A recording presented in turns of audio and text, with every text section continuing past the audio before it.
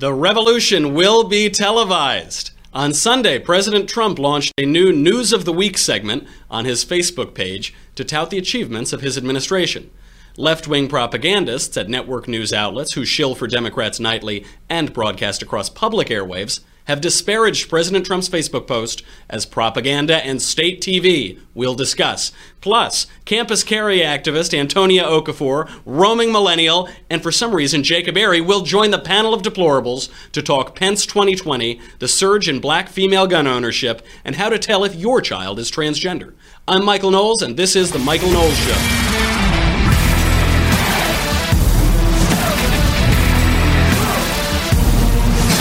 President Trump has launched what is now being called Trump TV. It's a weekly segment to talk about his administration and give the real news on his Facebook page. And CNN contributor Kayleigh McEnany was the one who launched this last night. Let's take a look at the debut episode. 광명성 3호 2호기 위성 발사 성공. 12월 10일 평안북도 철산군 서해 위성 발사장에서 운반 로켓 은하 3을 통한 광명성 3호 2호기 위성의 발사가 성공했습니다.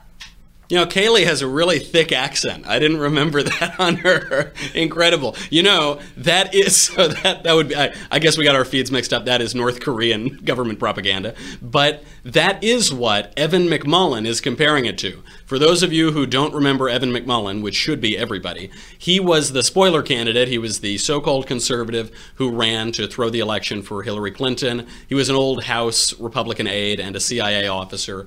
And he tweeted, quote, "This is the type of propaganda you'd see in North Korea. It erodes the people's ability to discern truth and hold government accountable." You know, with Republicans like Evan McMullin, who needs Democrats? He has spent every moment since Donald Trump was elected president trying to tear this guy down. Every day is more hyperbolic than the next. The notion that President Trump puts out a new messaging platform on his Facebook page is now rises to the heights of North Korean state propaganda. Evan McMullin brought up propaganda. That's fine. Let's look at some propaganda. Do we have a cut of it? Yes, as we provide you the news of the week from Trump Tower here in New York. More great economic news on Friday. The July jobs report added a better than expected 209,000 jobs. Overall, since the president took office, President Trump has created more than 1 million jobs. The unemployment rate is at a 16-year low, and consumer confidence is at a 16-year high, all while the Dow Jones continues to break records. President Trump has clearly steered the economy back in the right direction. On Wednesday, the president introduced the RAISE Act. For decades, a steady rise in immigration has depressed the wages of American workers. The RAISE Act will increase wages, decrease poverty, and save the taxpayers billions. Americans deserve a raise, and President Trump is finally putting the American worker first. Thank you for joining us, everybody. I'm Kayleigh McEnany, and that is the real news.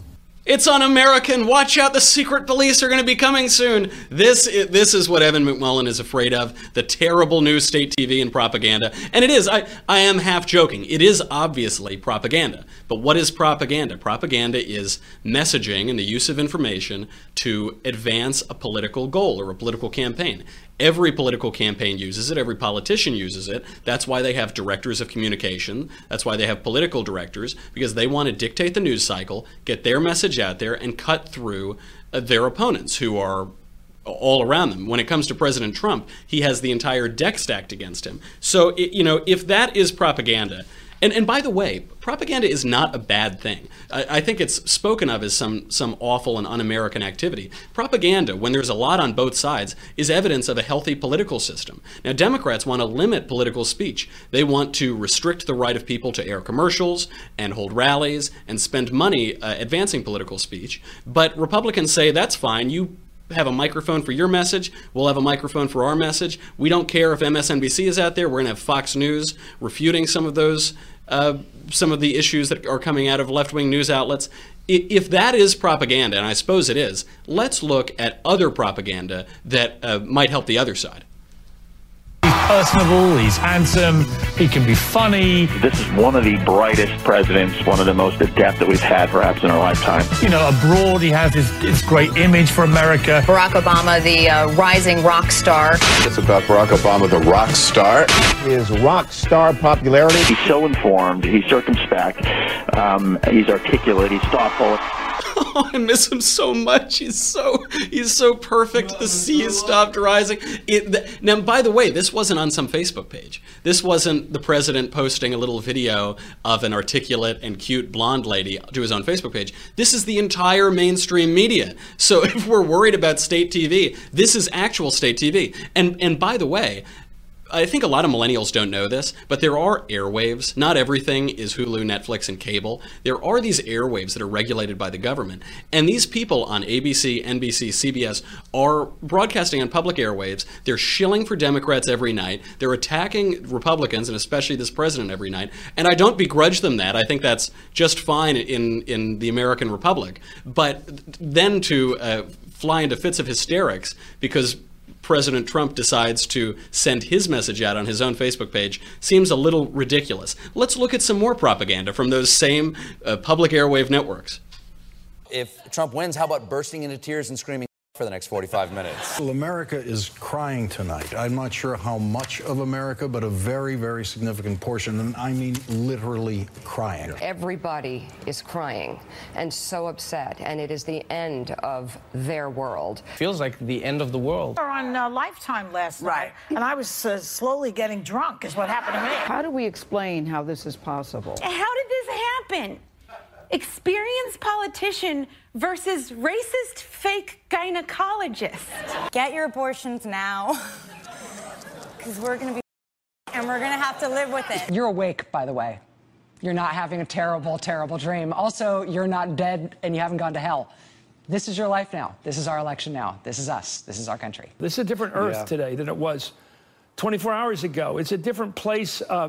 Because it just is different. The woman who President Obama called the most qualified person ever to run for the White House couldn't break through. The question remains, who can? Deeper concerns tonight that the world's shining light of democracy has gone dark. You see, that's not propaganda. That's just the credible news coverage of those objective journalists who are under siege. But President Trump sending a spokesman out and touting his achievements of the past week or 2 weeks, that is the threat to our democracy. By the way, Marshall, great job bleeping all the swear words on there. We should have used ZipRecruiter, I guess, but maybe next time. This is also nothing new. Both sides are not new. The left-wing media complex shilling for Democrats and flying into fits of hysterics, that's obviously not new. That's been going on for decades. But also releasing addresses on social media platforms or on your own outlets, there's nothing new about that either. Here's President Trump giving a similar address himself. My fellow Americans, as we celebrate American Dream Week at the White House, we continue to see incredible results.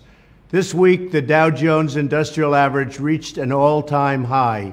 Never, ever has it been so high.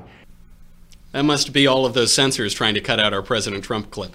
I think you get the picture. He's out there, that typical Trump subtlety, just going right down the list of all of the achievements that he's ascribing to his political leadership. And that's just fine. Successful presidents do this. FDR had his famous fireside chats. He gave about 30 radio addresses during his presidency to communicate directly to the American people. From the Library of Congress, they said of those, they were an influential series of radio broadcasts in which Roosevelt utilized the media to present his programs and ideas directly to the public and, quote, thereby redefined the relationship between President Roosevelt and the American people in 1933. Nothing wrong about it. Politicians and presidents always use media, and that was a first major use of mass media. The JFK knew that he was excellent at TV. There is, I think, something of an apocryphal story that when he debated President Nixon in 1960, the radio listeners thought Nixon won and the TV listeners thought JFK won. There's not a lot of evidence to support that directly, but I think everybody agreed that JFK's excellent performance on TV was one of the reasons that he won that election, and also those dead bodies in Ohio probably gave it to him too. But that was one of the reasons why he had a successful campaign. and it certainly helped him throughout his presidency. Ronald Reagan used radio and TV regularly. He would broadcast to the nation. And from 1975 to 1979, I think people forget this, he had a 5-minute radio daily show where he would address different issues and prepare his own campaign. Barack Obama was so good at using social media, he would appear on all of these different internet platforms, that awful Zach Galifianakis Between Two Ferns show, he did that. He actually had a strategist working on his GIF strategy, those little moving images. He had somebody on his team working on how to make the most, put him in GIFs in the best possible light. So there's nothing new about this, and unfortunately for the right, GOP candidates have generally refused to do this. We've been behind the ball dealing with the media probably since Ronald Reagan. Famously in 2012, Mitt Romney was debating Barack Obama, and on a point, there was a point of contention. The moderator, Candy Crowley, entered herself into the debate, lied right through her teeth, lied on behalf of Barack Obama. Mitt Romney was unable to refute that. He didn't punch back. Same with John McCain. John McCain famously suspended his own presidential campaign to virtue signal during the financial crisis. At that point, I think we all knew that Barack Obama had it, even if we thought he might have had it before that. And President Bush, George W. Bush, famously refused to dignify the media attacks. You saw some of them there against President Trump. They were just as bad against George W. Bush. He felt it would be below the dignity of the president to fight back against them. Clearly, that hampered much of the progress that could have been made during his administration. It ruined his reputation throughout the country, and it hurt Republicans politically. The idea here is that campaigns are never really over. Barack Obama knew this very well. He kept his campaign apparatus, Obama for America.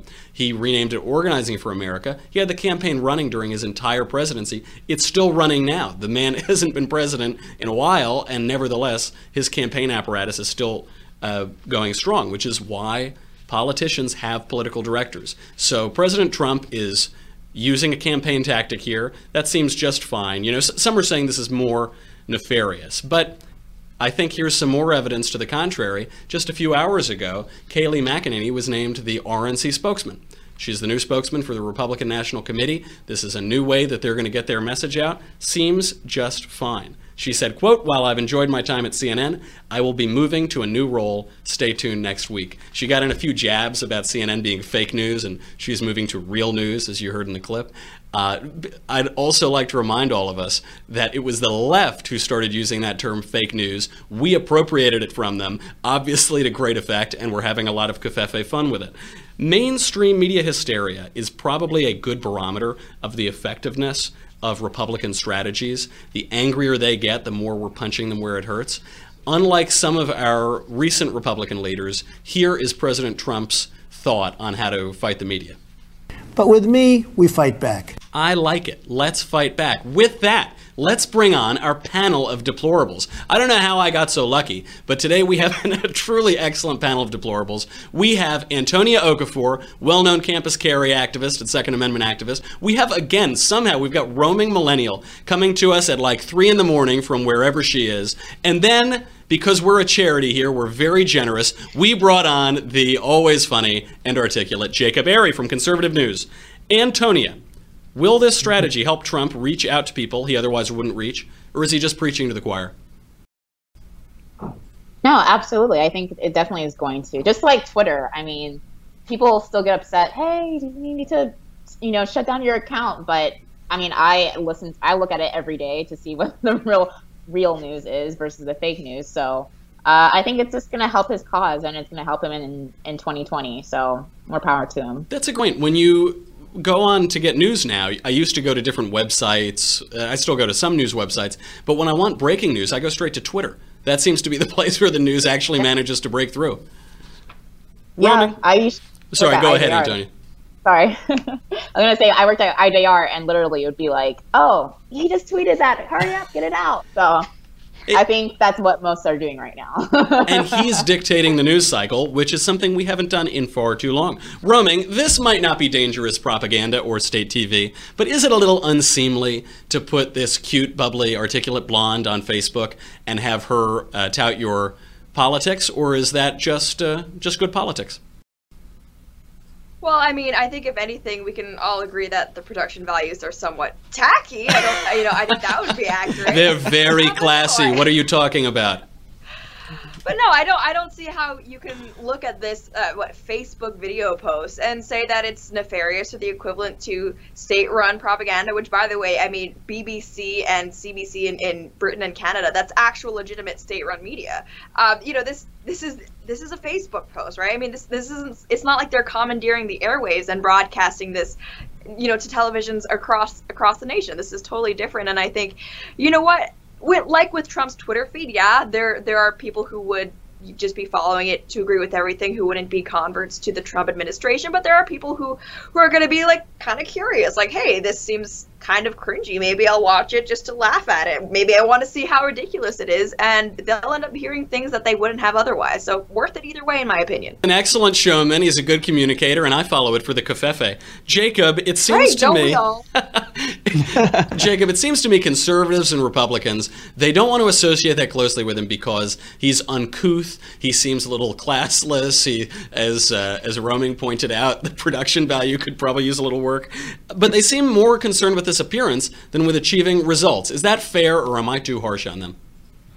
No, I actually agree with you, and you know me, I'm not a huge Trump supporter, but I actually think this is a good idea. I think that it helps President Trump get his message out. And like you said, the media hysteria determines its success, right? WAPO's headline was "Real News," more like real propaganda. It sounded like a teenage girl tweeting out something, and then the Mirror, Donald Trump quietly launches his own propaganda. He didn't quietly launch anything. He put it out there right on his Facebook.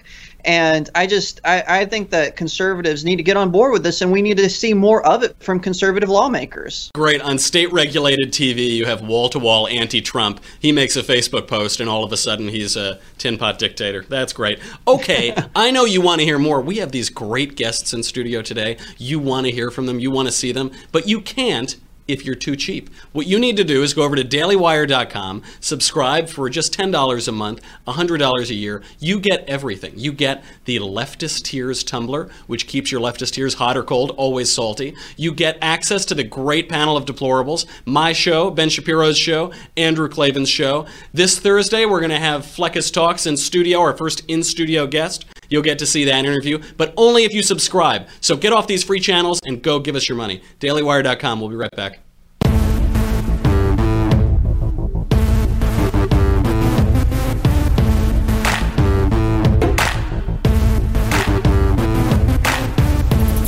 All right, on Saturday, the New York Times, which is that former newspaper that Andrew Klavan's always talking about, reported that Mike Pence is seeking to challenge President Trump for the White House in 2020 with the headline, "Republican Shadow Campaign for 2020 Takes Shape as Trump Doubts Grow." I don't know who told them that, but somebody told them that. There are reports that Kasich, Pence, Ben Sass are eyeing the throne. Bill Kristol is finally going to get this one out of here and form a committee not to renominate the president. Pence has vigorously denied the rumors. The New York Times is fake news. I'm not surprised. Roaming. Is Pence going to run? And if he does, would he have a chance? Or is this just New York Times wishful thinking? Well, I don't think he's going to run. That obviously looks awful for the Trump administration. You're sitting vice president running against the sitting president in the primaries. That's not going to happen. I don't think. As destructive as the RNC is, I don't think they'd ever allow that. But in terms of whether he would actually win if he hypothetically does run, I'm a huge Pence fan. I think he's great. He's constitutional conservative, pro-life, pro-Second Amendment, great guy in my book. However, the people who are triggered by Trump, they would go apocalyptic if it were actually Pence, right? And I think Pence being VP is actually Donald Trump's anti-assassination protection. The fact that, if a leftist were to target him, guess who's president next? It's Pence, right? If you want to talk about most right-wing guy in the country. Right. So as much as I like him, I don't think he'd actually have a chance of winning over people like independents who voted for Trump over Hillary in 2016. I just don't see it happening. Sounds like sour grapes. Is that, Antonia, is that it? Is this just sour grapes by the anti-Trump crowd? Or is there some good argument on the right to kick out Trump, make him a one-term president? Well, first, I feel like I need to address the elephant in the room. I am at a gun range, and if you guys are hearing gunshots, it's because of that. So I love at the Michael Knowles show panel, we have gunshots literally being fired in the background. Also, Antonia, that makes you, I think, the coolest person I've ever met. Sorry, go on. Well, okay, well, that makes sense. But yeah, definitely with the Trump thing, I just think, come on. I mean, the fact is New York Times, it was like as if like WashPo and, you know, The Hill and everybody was like, yeah, let's just make sure New York Times like puts it in first, just so people actually think there's credibility to this actual story. I think more and more people, especially because of the Trump administration, are starting to delegitimize these type of, you know, news organizations that put out stuff that are really just like, really, come on. I think most people know that there's a shadow campaign, or rather that they're just buying for their own seats later on. It has nothing to do with trying to take Trump out. I mean, even the candidates that were trying to go against, sorry guys. Oh no, get your guns. No. The lights went out on Antonia. I knew you'd be safe. You're the best shot I know. That's what so even with those people, know that it's not going to be an issue. So, yeah. Of course, politicians are always looking out for their own political interests, are always checking out possibilities. But, you know, right now we've got Bill Kristol, John Kasich, Ben Sasse. They all seem determined to dethrone President Trump. Jacob, is it time for Never Trump to give it a rest? You know, and support the nominee of their party. Not only the nominee of their party, the guy that their party and the rest of the country made president. Have we had enough of Never Trump? I actually am in a unique position here because I actually was Never Trump. If you read on my blog, it's full of Never Trump propaganda. Honestly, though, yes, it's time to move on. We tried Never Trump. He got elected. It's time to back him when he does conservative things and call him out when he does left-wing things. That's what we need to do. And I honestly don't think people like Ben Sasse, maybe John Kasich, but I don't think, like Senator Ben Sasse, I don't think he's going to risk his political capital to run for the presidency. I mean, that would virtually end his Senate career, I think. But we might see someone like a John Kasich or, you know, someone more on the outside, a former governor, a former senator, or maybe a House Representatives, congressman or congresswoman. But I don't think we're going to see anyone substantial really mount a challenge against Trump. Thought we were through with John Kasich. Oh, here he comes back. Well, I mean, I think if there's one good thing we can say about this whole current Never Trump movement is that John Kasich's involvement is probably the best signal we have that it's not going to be successful, right? So we can take comfort in that. I love his political strategy. His political strategy of running as a Republican and just criticizing every Republican that ever lived. That's how we're going to win their hearts and minds. Well, we're very lucky now. We actually have an expert on our next subject.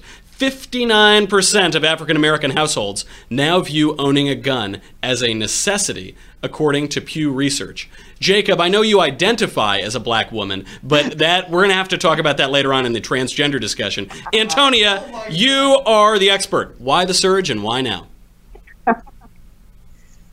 I don't know. According to like all the other black liberals, apparently I'm not really black and I'm also not a woman because I'm pro-life. Me fooled. You had me fooled.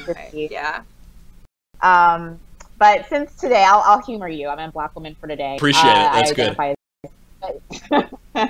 And also as a gun enthusiast and someone who is a big Second Amendment supporter, I've known this for a while. It's just like the media is finally catching up with the actual statistics of like, oh, whoa, black women actually think it's important to protect themselves because a lot of them are independent. A lot of them are not. You don't have a spouse or a father figure in the home. I've gotten in trouble for saying that, by the way, but I actually grew up without a father in the home, so I also feel like I can say that. How dare you, you racist? How dare you, who grew in the situation that the statistics bear out, tell white liberals something that they know nothing about?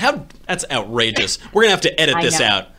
How can we have, they know best. Have her on? They tell me they know best. But, well, that is really interesting. The numbers do bear this out. Black women in America are much more likely to be victims of domestic violence. Why do you think, though, right now, the race and sex argument for gun ownership is it just that the mainstream media is cracking? People like you are vocal and strong advocates for sensible gun policy. Is that what's doing it, or is some other force going on? No, it's, oh, Trump is elected?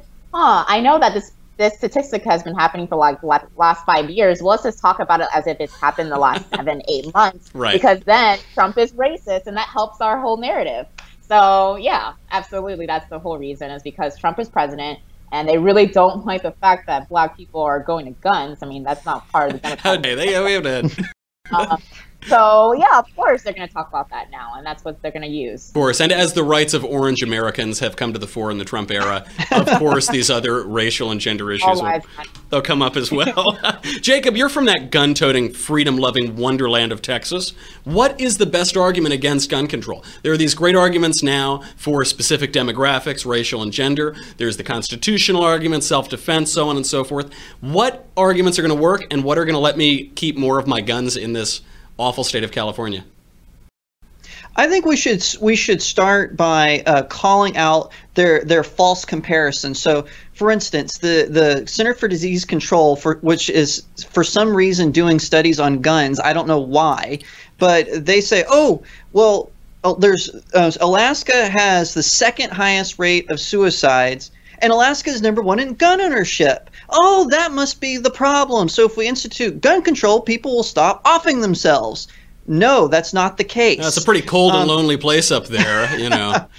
Yeah, exactly. So I think if we break down how foolish their arguments sound, Japan has one of the highest suicide rates in the world. Guess what? Gun control. So I think that no matter what they come at you with, you just got to break down their fake studies, their fake comparisons.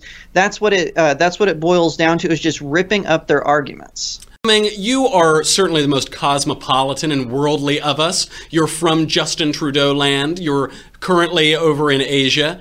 Why do Americans love guns so much? Why do we love guns more than everyone else in the world? Is there some weird pathology about us, or is it because we love freedom? Well, I think it's exactly about, like you said, loving freedom. I mean, you look at the history of the United States and the fact that there were wars where you've had to fight off tyrannical governments. I don't think it's any mystery why the U.S. has this pro-Second Amendment culture. And, you know, regarding the fact that a lot of the people who kind of go after Second Amendment activists, how they claim to be feminists. Antonia, I just saw on your Twitter feed before the show that you have, #empowerment. And I think that's actually a great message, that gun rights advocates can talk about, is that, there's that saying that God made men equal, God created man, Sam Colt made them equal, right? And I think, if you are a woman, if you are for women's empowerment and equality, I can't think of no better equalizer than a gun, frankly, And I say this as like 110-pound woman who is fully aware that no amount of Krav Maga would ever make me any sort of a match for someone like The Rock, right? And I think that, people who point to places like Canada and say like, oh, look, but it's so safe because they have no guns. Actually, on average, the average Canadian gun owner owns more guns than the American gun owner. Those are fighting words. I won't stand for that kind of pro-Canada, anti-American rhetoric on my show. Yeah, I'm sorry, go ahead. That was emotional. You've got to step up your gun ownership, Americans. Gotta buy more guns. I mean, 1 or 2, not going to do it. We're talking 8 or 9, right? I mean, Yemen's kicking your trash in that area. But no, I think it's part of what makes America so free. And the idea that, you have the right to protect yourself, you have the right to, if it needs be, protect your constitutional rights. I think that is intrinsic to American culture and American history. Yeah, Antonia, when white liberals are educating you about the experience of black women in America, how do they resolve the cognitive dissonance of, on the one hand, saying that cops are a racist bastion of white supremacy and we should demilitarize them, and on the other hand, only cops should have the guns, and because the black people shouldn't have guns to protect themselves? How do they resolve that? They don't, because they don't understand the fallacy of their own arguments. And I'm just like, yeah, all right, thank you very much.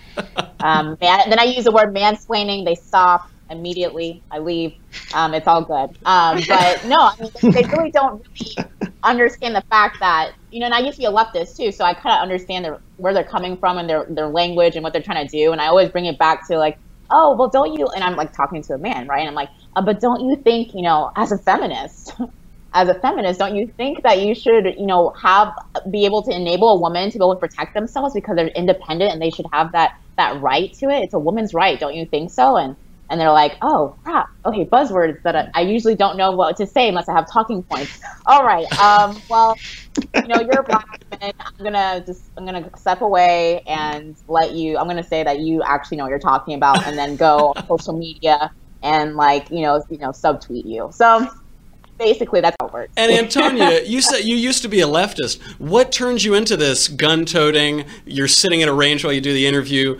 right-winger? What was the motivation? Well, first of all, I'm in Texas, so if that'll it's gun range, Starbucks. You get to choose. But yeah, definitely, I think it just comes to the fact that, you know, actually the gun rights issue is what brought me more away from the left, realizing that, yeah, it's about freedom. And I think we do have this intrinsic, you know, feeling or this desire as Americans to make sure that we protect that freedom. Just people need more time to get to the point that, yeah, guns for a lot of people, particularly for women, especially on college campuses, and that's why I'm a campus carry activist, means freedom. It means the freedom to have safety in my own hands, to be able to be empowered, not be a victim like the left really likes to perpetuate for women and for Black people and for minorities, in period. Absolutely. The last best hope of man on earth requires an armed and dangerous citizenry. I agree. So now we need to know. Antonia, like, quick go question. ahead, Roaming. Are there ever liberals who just tell you, why don't you just call the cops, but kind of fail to like realize that according to their own narrative, those cops will unjustly target you because of your race? Like, is that something that you get? Because I feel like there's so many cognitive dissonance here. Roaming, Antonia's already told you she's not a black woman because she's a pro-life Republican. She'll be fine with the cops, don't worry. Yeah, that's true. Yeah, it's funny. I always get that. So I wrote a piece for the New York Times that went out like a week or two ago. So most of them are white liberals. Okay, so most of their argument was, oh, I don't want to be around her if she's shooting. First of all, it's like, okay, NRA certified range safety officer, but thanks. Then still, and then also like, oh, well, she can just call the cops or the campus police. And then you have like Black liberals who will attack me. They're the most vicious. And they'll be like, well, you know, as a Black woman or as a Black person that you're going to be more sought after from police because you have a gun, and there's, you know, open carry and concealed carry is not for us as Black people. And I just want to be, one day I just want to put them in a room together and like have them, you know, talk to me with those 2 points, and then just be like, there you go, you guys are both the problem. Last man standing wins. Yeah. So yeah, it doesn't make any sense, but one day I'll figure out how to, like, you know, bring that together. Maybe at PolitiCon next year. Who knows? Maybe I'll be invited. I look forward to it. Now we need to discuss the most important issue of our day. Forget healthcare. Forget the economy. Forget ISIS. We need to know how to tell if your child is transgender.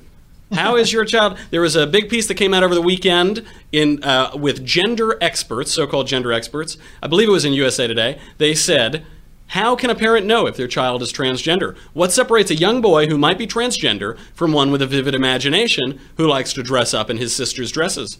What do you do if your daughter tells you she's a boy? You correct her. Now, my priest, George Rutler, actually brought this up in a column over the weekend. Gender is a grammatical term. It's a point of grammar. It's not a point of biology. Like in French, for instance, pen, the word for pen is masculine. The word for pencil is feminine. But pens aren't men and pencils aren't women. Now, actual gender dysphoria and intersectionality affect a vanishingly small minority of the population. For everyone else, this has just become a social justice warrior point of discussion that only exists on blogs, basically. Roaming. Is this child abuse to force these confusing modern ideas of gender onto children?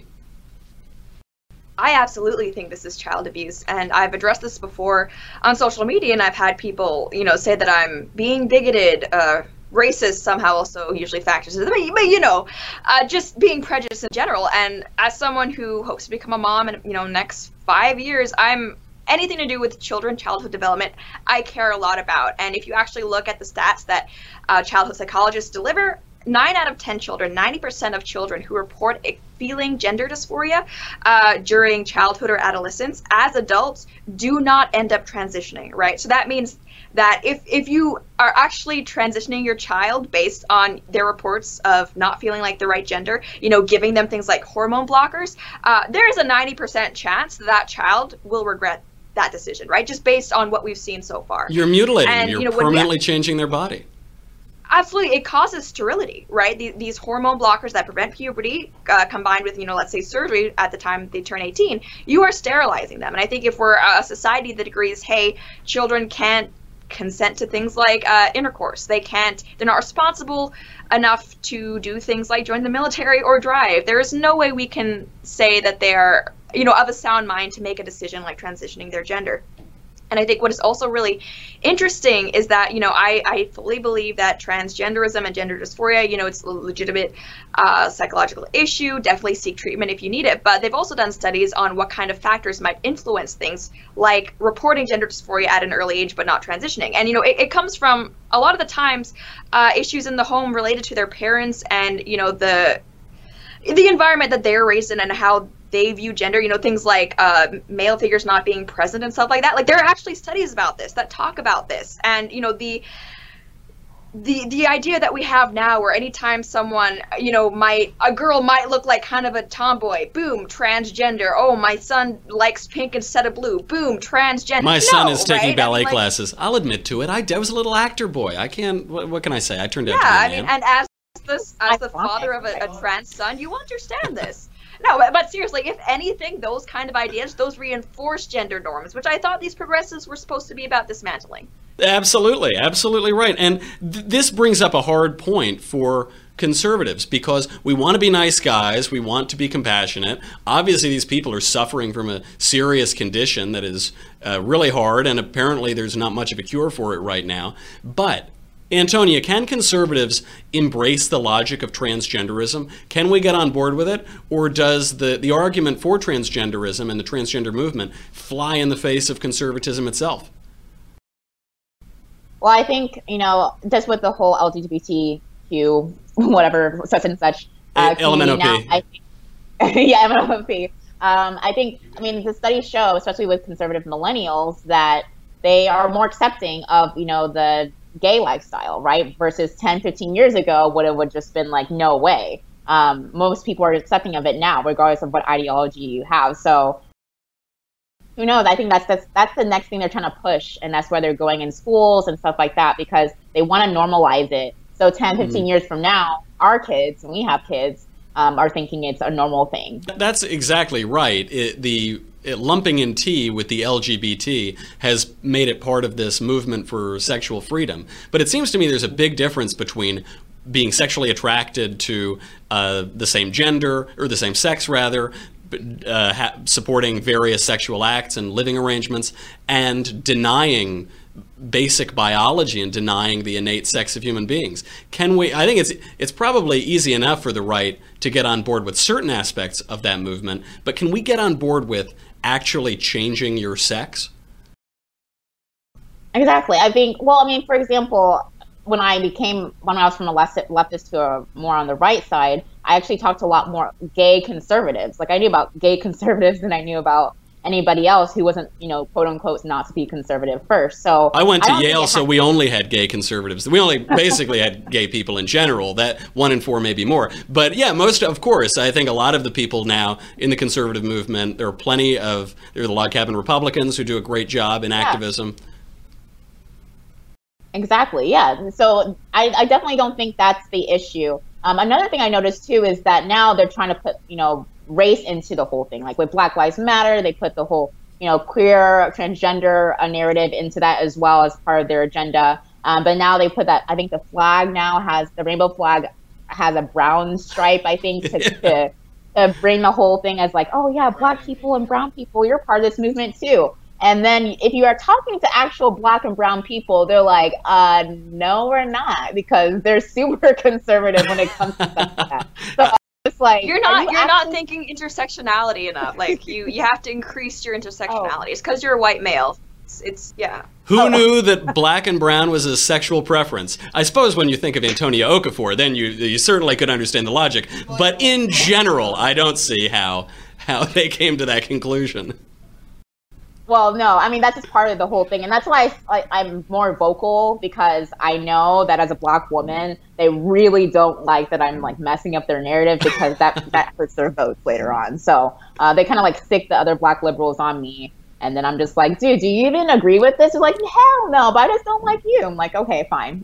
Fair enough. That's a fair argument. Now, Jacob, you know, our friend Ben Shapiro, he has the #1 rated conservative podcast in the country. It's #1. But my podcast identifies as not only the #1 conservative podcast in the country, the #1 podcast in the country. Should I get a raise? Yes. We lost Jacob. I hope we muted him because he's disagreeing with that obvious premise. Wouldn't like his answer. Jacob, do we have you back? Can you hear me? Yes. Oh, okay. No, yeah, absolutely. And this whole thing of where people say, "Oh, I identify as this or identify as this," I can say I can identify as whatever I want to, apparently, and that's all right. You know, I may be, you know, for sure. I mean, I live in California, but I identify as a Texan because I was born there. But you know, it's, you know, speaking of which, I'd love to know what the last flavor of Bluebell ice cream Antonia had. I'm craving Bluebell ice cream. You can't find it out here in this desert. But anyway, yeah, I think this whole we're identifying.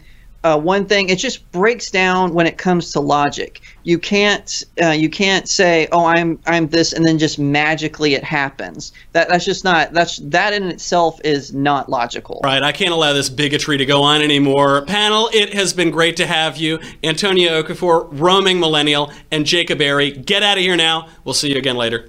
Now it's time for final thoughts.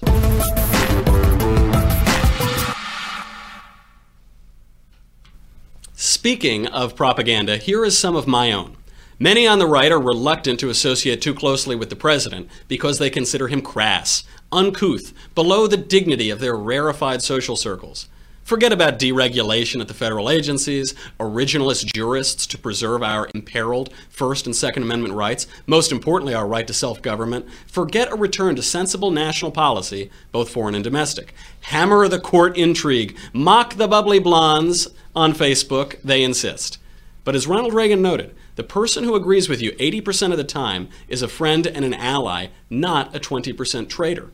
Rather than attack the president over tactics and then attack him again for changing tactics, it seems far more adult and useful to hold the snark and support the only team presently capable of achieving our actual political goals. In a phrase, despite the constant negative press, covfefe. I'm Michael Knowles. This is The Michael Knowles Show. We'll be back again tomorrow. Join us. We'll do it again.